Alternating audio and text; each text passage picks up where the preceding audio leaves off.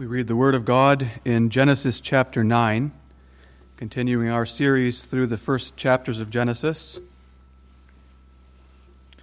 The text for the sermon today will be the first 7 verses of this chapter, and we will read the first 17 verses. And God blessed Noah and his sons, and said unto them, Be fruitful and multiply, and replenish the earth.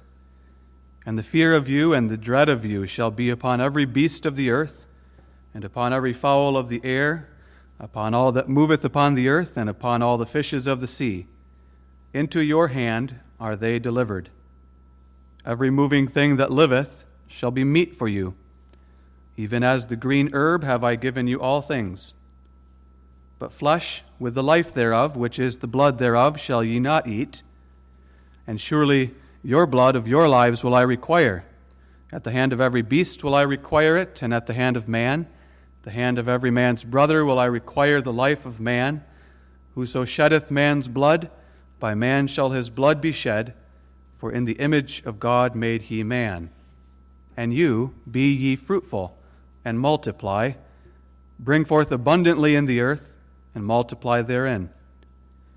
And God spake unto Noah and to his sons with him, saying, And I, behold, I establish my covenant with you, and with your seed after you, and with every living creature that is with you, of the fowl, of the cattle, and of every beast of the earth with you, from all that go out of the ark to every beast of the earth. And I will establish my covenant with you, neither shall all flesh be cut off any more by the waters of a flood, neither shall there any more be a flood to destroy the earth. And God said, This is the token of the covenant which I make between me and you, and every living creature that is with you, for perpetual generations. I do set my bow in the cloud, and it shall be for a token of a covenant between me and the earth. And it shall come to pass, when I bring a cloud over the earth, that the bow shall be seen in the cloud, and I will remember my covenant which is between me and you and every living creature of all flesh. And the waters shall no more become a flood to destroy all flesh. And the bow shall be in the cloud, and I will look upon it, that I may remember the everlasting covenant between God and every living creature of all flesh that is upon the earth. And God said unto Noah, This is the token of the covenant which I have established between me and all flesh that is upon the earth. We read God's word that far this afternoon, and we focus our attention today on the first 7 verses of this chapter. The words that God spoke to Noah and his sons, according to verse 1, were spoken to them on that same day when Noah built up an altar and offered burnt offerings to the Lord after the flood in thanksgiving for God's salvation. God spoke the words of our text into the ears of Noah, Shem, Ham, and Japheth, his 3 sons. They are words of blessing, words of exhortation, words of instruction, and that concerning their life on the earth after the flood. You may have noticed that some of the words that God speaks in the text are very familiar because it's really a repetition of things he said to Adam and Eve. But you no doubt also noticed some of these things are new revelations that appear in Scripture for the first time here in our text. From that day when God first spoke to Adam and Eve, the day that he created them, until the day of our text, there were 2 great events intervening. 2 great events which explain the background and the necessity of what God says in the text. And the first of those was the fall of man into sin. The second was the flood. The fall of man into sin resulted in the fact that all human beings come into the world depraved, sinful, and that the curse of God, the curse of death, is now upon man and upon all creatures and that the peace that once existed between man and between man and beast is broken, and now there's violence and death in the earth. Those are the results of the fall.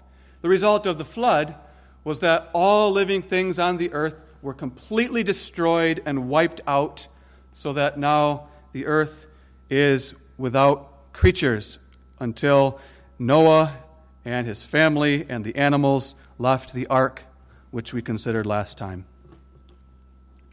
What God is doing here in our text could be summarized with the theme of the sermon this afternoon. God is reordering human society so that human beings might be able to spread and propagate and grow and fill the earth, and so that they would be preserved and protected in a wild and violent world, and all of that with a view not only to the growth of the human race, but the gathering, defending, and preserving of God's church in the earth. And above all, the text has as its goal the coming of the Messiah, our Lord Jesus Christ, and the glory of God's name through him. So let's consider it under that theme, God's reordering of human society after the flood. Notice first God's blessing and mandate to be fruitful. Secondly, God's design to preserve man in a wild world. Thirdly, God's goal for all things in Christ. We begin with verse 1 of the text. And God blessed Noah and his sons. Now, if you have read from Genesis 1 up to this point, those words should sound very familiar, because that's exactly what we read in Genesis 1 that God did to Adam and Eve on the day he created them. He blessed them. And here again, God blessed them. And we can say the same thing about us. God has blessed us. But the idea of this blessing in the text is that God gave to Adam and Eve, and then later to Noah and his family, the gift of fruitfulness, the ability to bear children. That's the specific blessing mentioned here in our text. Now, it's obvious that God already blessed Noah and his wife with that gift of fruitfulness before the flood, because they brought forth 3 sons, Shem, Ham, and Japheth. And it's admittedly a mystery to us that we might not be able to solve as to why or how it could be that in 600 years of life, Noah and his wife only had 3 children, 3 boys, and no daughters. I say that's a mystery, and we have to leave it in the realm of mystery. But obviously God blessed them, and he gave them to be fruitful. God does not give the gift of fruitfulness to everybody. God withholds that gift from some couples, and he gives unto them the burden of barrenness. It is a burden, it is a difficulty, and it is a sorrow. But any couple who is in the condition of barrenness has to remember that it's not a curse of God. If they are children of God and believers in Christ, everything is a blessing to them. And God blesses them too, even though they must bear the burden of barrenness. But here in our congregation, if we just look around us, we see that God has blessed us. He has greatly blessed us with this blessing of the text, with the gift of fruitfulness. And what's good for us to remember then from the text is exactly that. This gift of fruitfulness is a blessing. It is a blessed privilege and a blessed joy, as we sang earlier, to be able to bring forth children. The text not only says that God blessed them, but he also says, be fruitful and multiply and replenish the earth. So having given them this blessing, now he gives them the mandate to be fruitful, to exercise that gift of fruitfulness, and to bring forth children. Again, we hear echoes of what God said to Adam and Eve in Genesis 1. He said that to them on the day that he created them, the day that he brought them together in marriage, On that very day, he said, "Now be fruitful and multiply and replenish the earth." And that is exactly what happened until the flood wiped everybody out. Now, God says it again to Noah and his 3 sons and their wives, "Be fruitful and multiply and fill the earth." The will of God expressed in the text is that even after the flood, God wants to fill the earth with human beings. He wants there to be humans from shore to shore and from land to land and throughout the islands of the sea. He wants to fill up the world that he has made with human beings. And so God comes to married couples and he says, "Be fruitful and multiply and replenish the earth." God deals differently with the animals that came off the ark. God didn't have to say to them to be fruitful and multiply and replenish the earth, although that was his will for them as well. But the way God deals with animals is differently because they're not creatures like us. God plants into them the instinct to be fruitful and multiply and replenish the earth. There is a certain mayfly that I learned about in the Danube River Delta Basin in Romania, where the Danube River empties into the Black Sea. And this certain variety of mayfly, they plant their eggs, and it takes several years for those eggs to hatch and for those little flies to mature, 2 or 3 or more years. And then all of a sudden, after all that time, these flies burst forth out of the river in a massive swarm of flies, and they only stay alive for a few hours, and then they die. So for 3 or 4 years, they're maturing and growing, and finally they all fly out of the river, and they have one purpose, and that one purpose is to find a mate and to breed and to be fruitful. They are given this instinct from God, so that a spectacular mating frenzy takes place for a few hours, and then they all die. It's amazing. And that's only one example of countless other examples. God gives to animals the instinct to be fruitful and to multiply and replenish the earth. God deals with human beings differently because we are higher creatures of higher intelligence and higher morality, rational, moral creatures. So God comes to us with a command, with a mandate. He says, "Be fruitful and multiply and replenish the earth."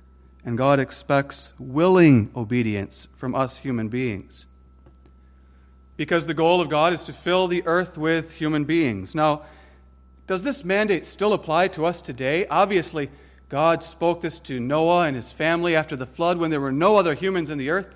And it makes sense to us that God's goal was for them to spread and to fill the earth. But if we look around us today, the earth sure seems to be full of human beings, doesn't it? I recently finished a book by Mrs. Jean Cordering, the wife of the late Reverend Jason Cordering. They spent 10 years of their life in Singapore and made many trips to other countries like India, Myanmar, Philippines. And Mrs. Cordering writes in her book that one of the things that struck her on their many trips to India was the fact that the streets in India are swarming with people, swarming with vehicles and trucks and motorcycles and all kinds of people. And that's the way it is in the Philippines as well. Pretty much everywhere you go in Manila, you find traffic, people everywhere. And we know that the earth is the home to billions and billions of people, and that just in the last century, the world population has grown to staggering numbers. And so it's a valid question, isn't it, to ask whether the mandate still stands and applies to us today. But if we begin to reason that way, that it seems to us that the earth is already full of people, and therefore probably this mandate no longer stands and no longer applies, that's a dangerous way to interpret the Scriptures. Because in the Bible, as Christians, we believe this is God's word and this is God's will and God is speaking to us, that we can't just dismiss what God says unless God himself shows us that it's fulfilled and complete. And he never does that with regard to this mandate. We read through the rest of Scripture and we never hear God telling us that this is now fulfilled and you no longer have this calling. And therefore, we have to be very careful about saying that it is fulfilled and we no longer have a calling in this regard.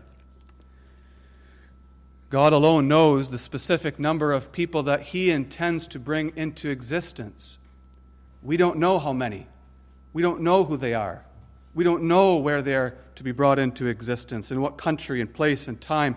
And God has a certain number of his elect people, a very specific number that he intends to bring into existence and to salvation. And we don't know who they are. We don't know where they're going to come from or what nation they're going to live in. But we do know that God promises to gather many of his elect people from the children of believers. So the mandate does come to us, even now as Christians in the 21st century here in Canada. God says to us too, as married couples who are able and have the gift of fruitfulness, be fruitful and multiply and bring forth the covenant seed.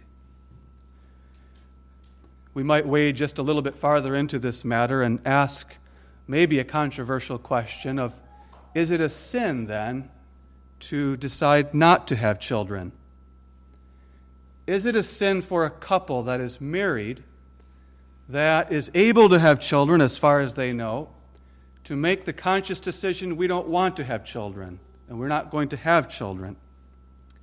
Well, let me just point out a few things about that. First of all, it is true that the mandate of our text is not one of the Ten Commandments. We don't find this mandate in the moral law, in the Ten Commandments. And therefore, disobedience to the mandate is not necessarily disobedience to one of the Ten Commandments as such. Nevertheless, there it is. Whether it's one of the Ten Commandments or not, there is the Word of God in the text to us. Be fruitful and multiply and replenish the earth. And in the second place, although it's true that a refusal to have children might not be a violation of one of the Ten Commandments as such, if we would examine our motives for why is it that we decide not to have children, then I think we would find almost inevitably, although not necessarily always, a violation of one of the Ten Commandments. We know that the Ten Commandments speak to our outward life, our outward actions, but they also speak to our inward life, our motives. God's law regulates all of our decisions, all of our desires for our life. And I think of just one commandment. Think of just the first commandment, where God says to have no other gods before me. And if a couple decides we're not going to have children, against this calling of the text in Genesis, why is it? What's the motive? Very often we're going to find there, if we are honest with ourselves, the motive is idolatry. We're serving a different God. We're serving the God of money. We're serving the God of pleasure. We're serving the God of freedom without responsibility. We're serving the God of wanting to fulfill all of our hopes and dreams for our life rather than walk in the paths that God has showed us. Are we not? Not to mention all the other commandments in some way or other. What about those couples who are not Christians and who don't know this mandate of the text, who don't read the Bible at all, and they decide not to have children?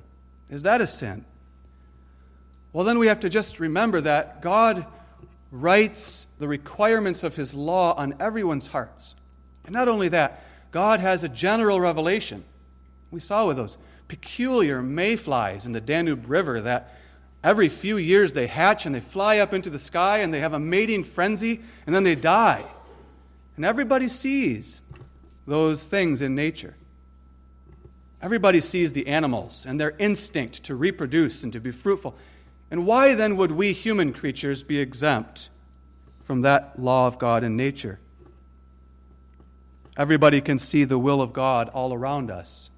It's that we will be fruitful and multiply, have children if we are able. Now, all that being said, God does not tell us in the text how many children to have if we are able to have children. He says, be fruitful. He says, multiply. He says, replenish the earth. But he never says there or anywhere whether we should have 1, 2, 3, or 10 or more. So in regard to that, let's remember a couple of things. First of all, don't judge. Don't judge other people. If they have 10 children and you think that's way too many children, let's not scoff at those who have huge families by our estimation. And if there's a couple who doesn't have children, let's not judge, because we don't know the circumstances of their life. We don't know. Maybe they don't have the ability to have children, or maybe they have legitimate reasons that we don't understand for why they have only a few children. Rather, let's encourage and comfort those who must walk the way of barrenness. And let's rejoice in every child that is born. And let's keep our positive attitude that children are a blessing. Children are not a hindrance. Children are not a burden. Children do not get in the way. Children do not block us from having the happy life that we want to have. Children are the gift of God, a heritage of the Lord, a precious gift. Psalm 127 and Psalm 128 and the whole of the Scriptures emphasize that main point. Oh, the blessedness of the man and the woman who are given children. Like arrows in the hands of a mighty man, so are children of the youth. Stalwart sons and daughters won't be afraid of the enemy when they stand in the gate, but godly parents who raise up godly children will have the blessing of the Lord. They will be like olive plants sitting around their table full of hope and promise, sweet. Lo, that thus shall the man be blessed that fears the Lord. And God promises to gather His elect people from our children. As God is reordering human society after the flood, the first thing He says to Noah and his sons is, be fruitful and multiply and replenish the earth. But there was more that God had to say to Noah on that joyful, happy, and hopeful occasion.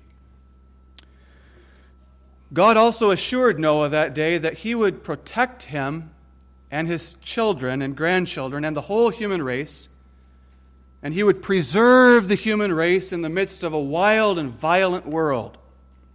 Notice 4 things here. First of all, God said to Noah, reassuring him, the fear of you and the dread of you shall be upon every beast of the earth and upon every fowl of the air, upon all that moveth upon the earth and upon all the fishes of the sea. Perhaps Noah would be tempted to be afraid now that he sees all of these animals, these lions and bears, and perhaps even small dinosaurs, and soon to be predators again. Animals that once lived in peace with Adam and Eve in the Garden of Eden, but who had become violent, predatory animals after the fall, whom God had subdued for a time in the ark, now gone free into the world again, soon to become violent predators, hunting, attacking, and killing. God assured Noah, don't be afraid. Don't be afraid. I will take care of you. I will preserve you and guard you and your children and your grandchildren, because I have put into the animals a fear of you, so that they will fear you more than you fear them. Because man too would be vulnerable to those predators. So God did a wonder of His providence, placing into animals that fear of man. And although we know that if a man probably foolishly wanders into the savannah without any way of protecting himself, and there a lion leaps on him and kills him, yes, that happens. Or if a man swims in the ocean among great white sharks foolishly, then if he is killed, yes, that happens.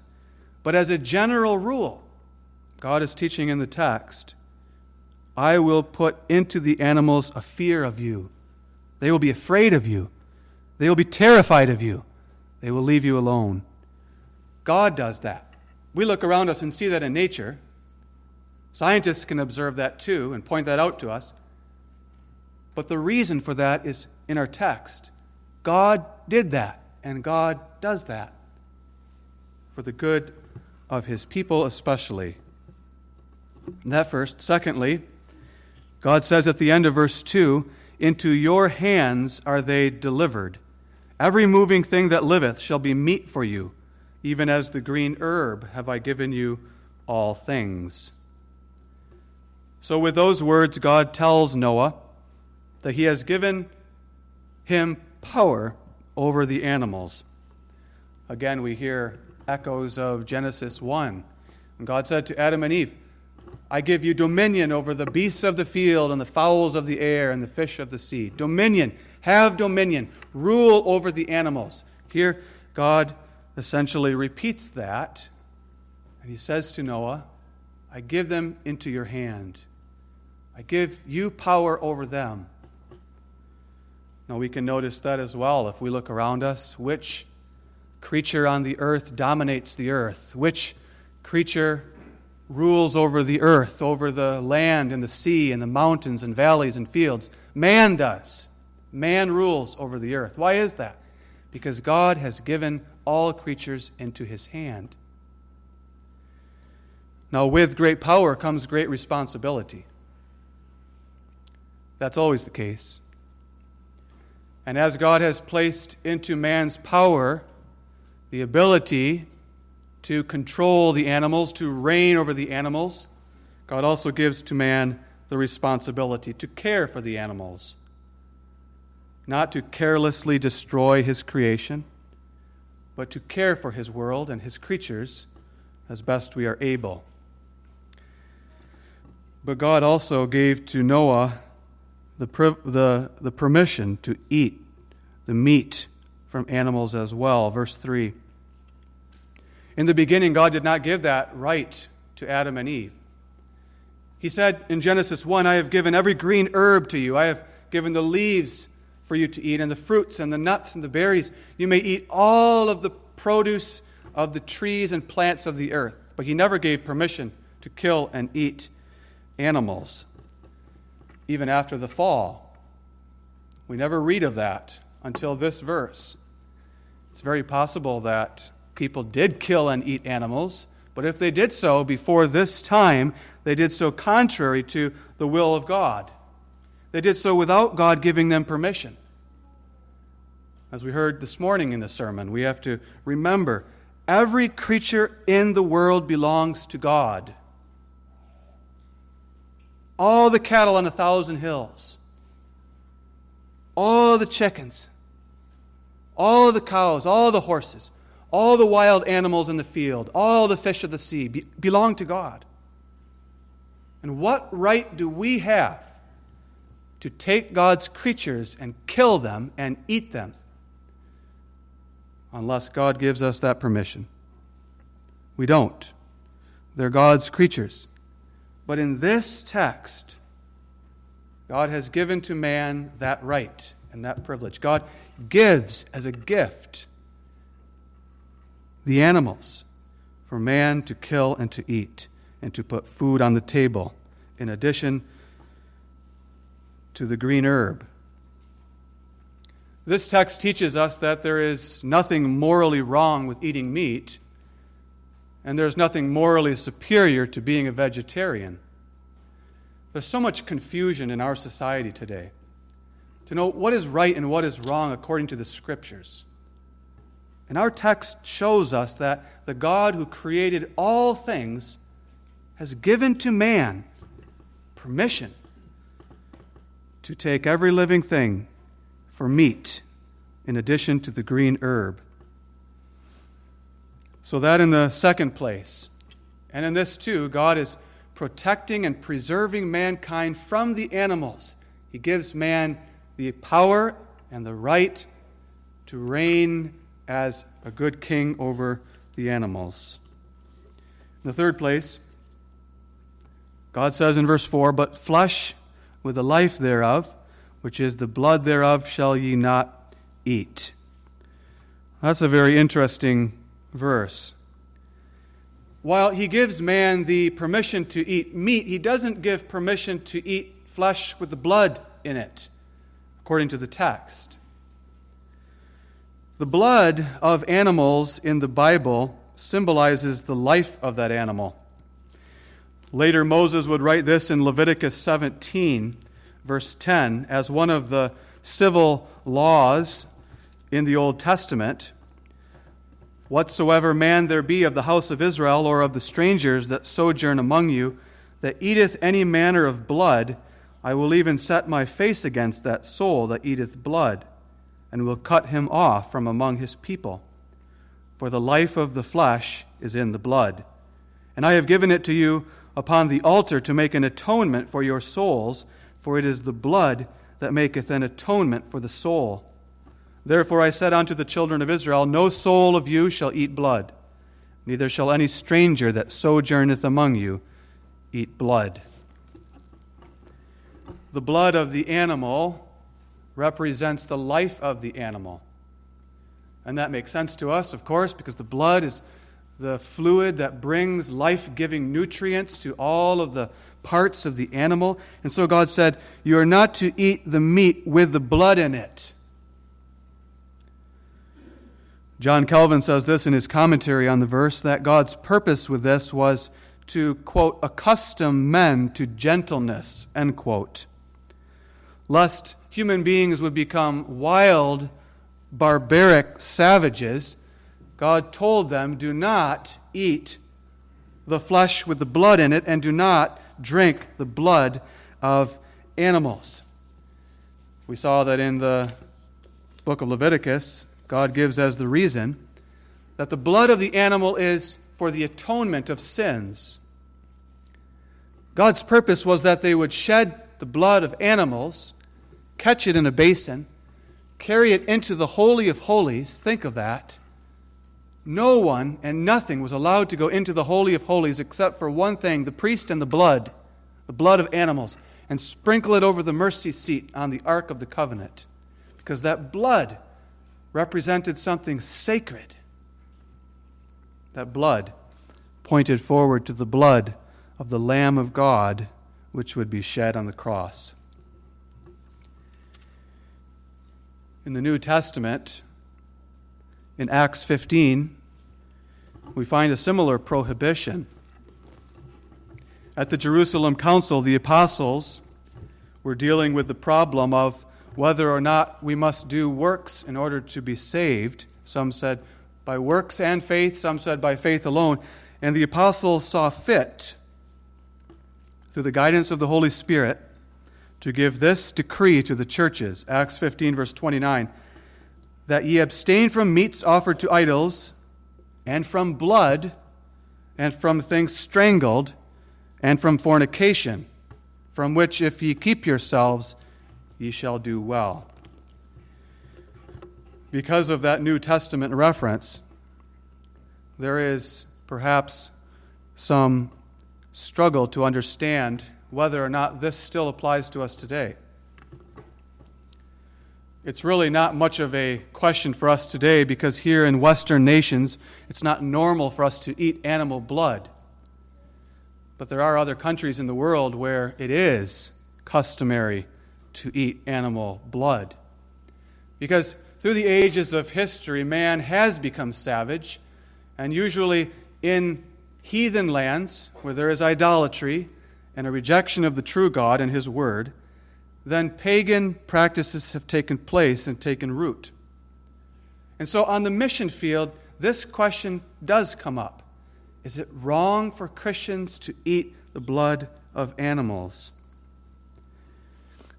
Now, our ordinary response to that would be, this commandment is in the Old Testament. This commandment was in Leviticus. This was a civil law. and that law pointed forward to Christ, and Christ fulfilled that law when he shed his own blood on the cross, and that would be good argumentation. But there's that reference in Acts 15, which is after the death of Christ, after the resurrection. And there in the New Testament church, they're telling the Gentiles in the mission churches, don't eat blood. Why is that? How do we understand that? Well, one possible way to understand it is to say this still applies to us today, and God's will for us is don't eat blood, period.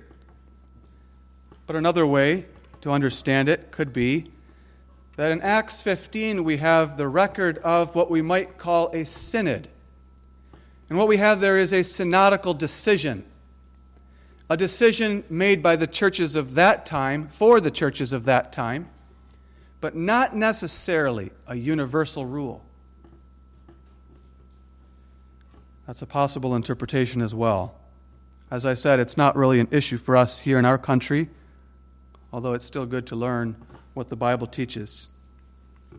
The basic truth of Scripture is that the earth is the Lord's and the fullness thereof. Everything belongs to God, and He has given us meat to eat. And we can eat it with a clear conscience. In the New Testament, you'll find many scriptures which wrestle with problems like this. Is it wrong to eat the meat, or is it okay to eat the meat? And you'll find a consistent message of the apostle is, if you eat it or if you don't eat it, it's indifferent. What is important is that you understand it's a gift from God, and eat it by faith. If you eat, eat by faith, and if you don't eat by faith. Whether we live unto the Lord, and whether we die unto the Lord. If we live or die, we belong to the Lord.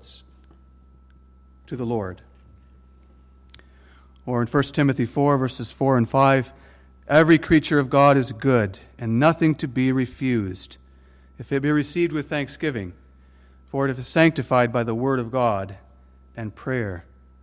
So if we were on a mission field wrestling with this particular question, those are the kinds of things we need to think about, rather than laying down unnecessary burdens for new Christians. The spiritual truth, of course, is that our Lord Jesus Christ fulfilled that law by His death on the cross. And now He says to us, except a man eat my flesh and drink my blood, he has no life in him. And He didn't mean to eat His physical flesh and drink His physical blood, but He meant, come to me, believe on me, and then you have eaten and drunk unto eternal life. This law, too, God laid down to Noah for the preservation and protection of the human race, and especially of the church. In the fourth place, God goes on and says to Noah in verse 5, surely your blood of your lives will I require. At the hand of every beast will I require it, and at the hand of man, at the hand of every man's brother will I require the life of man. Whoso sheddeth man's blood, by man shall his blood be shed, for in the image of God made he man. There God assures Noah that He will preserve the human race and the church, because God Himself will take vengeance on the evildoer and the murderer. The man who sheds the blood of another man, God will require his blood. God will send forth wild beasts to devour him. Verse 5, at the hand of every beast will I require it. We think of the bears and the lions and the snakes that God used in the biblical times to bring vengeance upon the ungodly. But we also think of the lions whose mouths God shut when Daniel was in the den, because God protects His children also from the wild beast. But God also says, I will use the hand of other men to bring vengeance.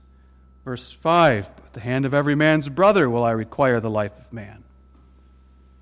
In verse 6, God is instituting the ordinance of capital punishment. Whoso sheddeth man's blood, by man shall his blood be shed.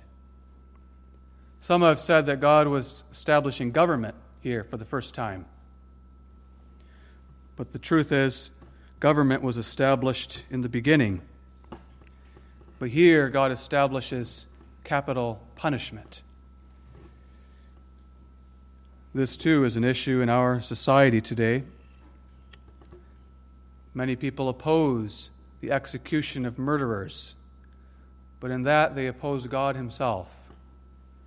God lays down here as an ordinance for the preservation of order in society that the murderer be put to death. If you shed a man's blood, your blood must be shed. And God's point in that is to deter people from murder.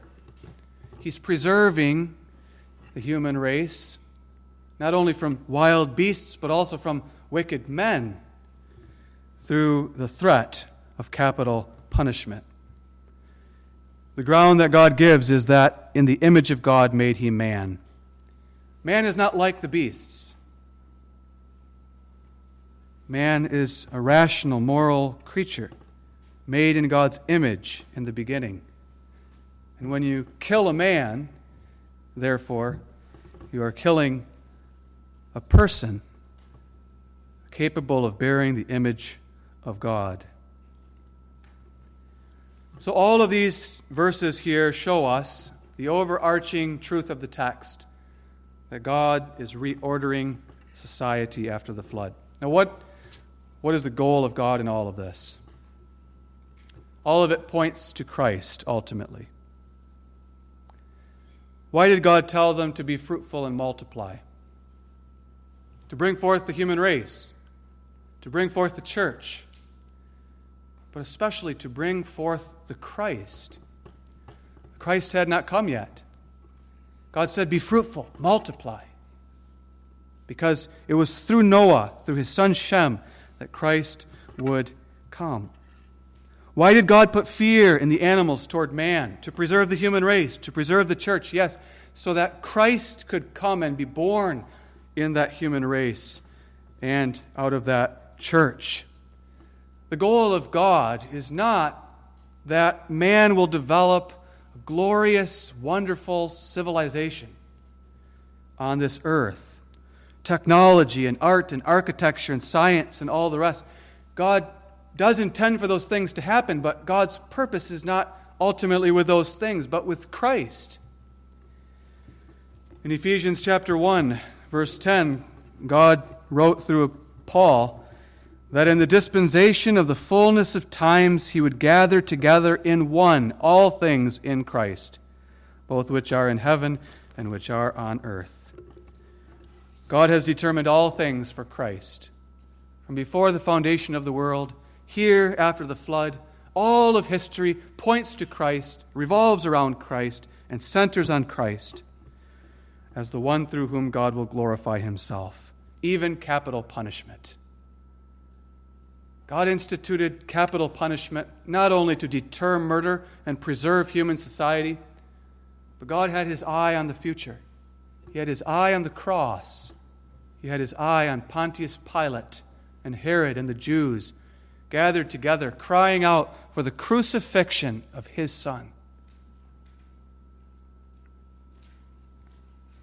The greatest injustice that has ever happened. He would send His Son into the world to submit to capital punishment as one who did not deserve it, to submit to the terrible, horrible cross of the Romans, and there to submit also to the judgment of God for our sins. Finally, why did God give Noah dominion over all these animals? Why did God give him power over all the creatures? There too, not for Noah's sake, but he had his eye on Christ, Jesus. In Hebrews chapter 2, the apostle writes that God has crowned him with glory and honor. God has given Christ dominion over all the earth, over all the animals, over all humans, over all creatures. God has put all things under His feet. And what a joy and hope that gives to us. As we know now that Christ reigns over land and sea and over all creatures, and He's coming again. And when He comes, after all of God's children have been born, after every baby has been born and saved, every heathen elect has been gathered out of darkness, when Jesus comes again, He will make a new heaven and a new earth. And there will be no more fear, no more death, no more violence. Perfect harmony among all God's creatures and all God's children. That's a day we look forward to. Amen. Father, we thank Thee for Thy word and how it applies to all of life. We pray that Thou would give us good instruction from this text, that even if these things don't all touch on our lives completely at this moment, grant that we might take from the text what is most useful and applicable to us. And grant, Father, that we might love to learn from the riches of Thy word. We thank Thee that it's a light unto our feet and a lamp unto our path.